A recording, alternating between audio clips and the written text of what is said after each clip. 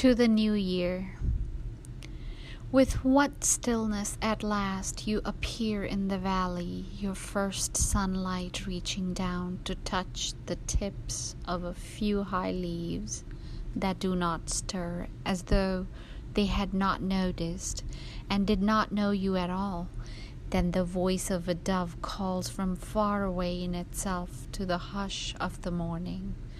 So this is the sound of you here, and now whether or not anyone hears it, this is where we have come with our age, our knowledge such as it is, and our hopes such as they are, invisible before us, untouched and still possible.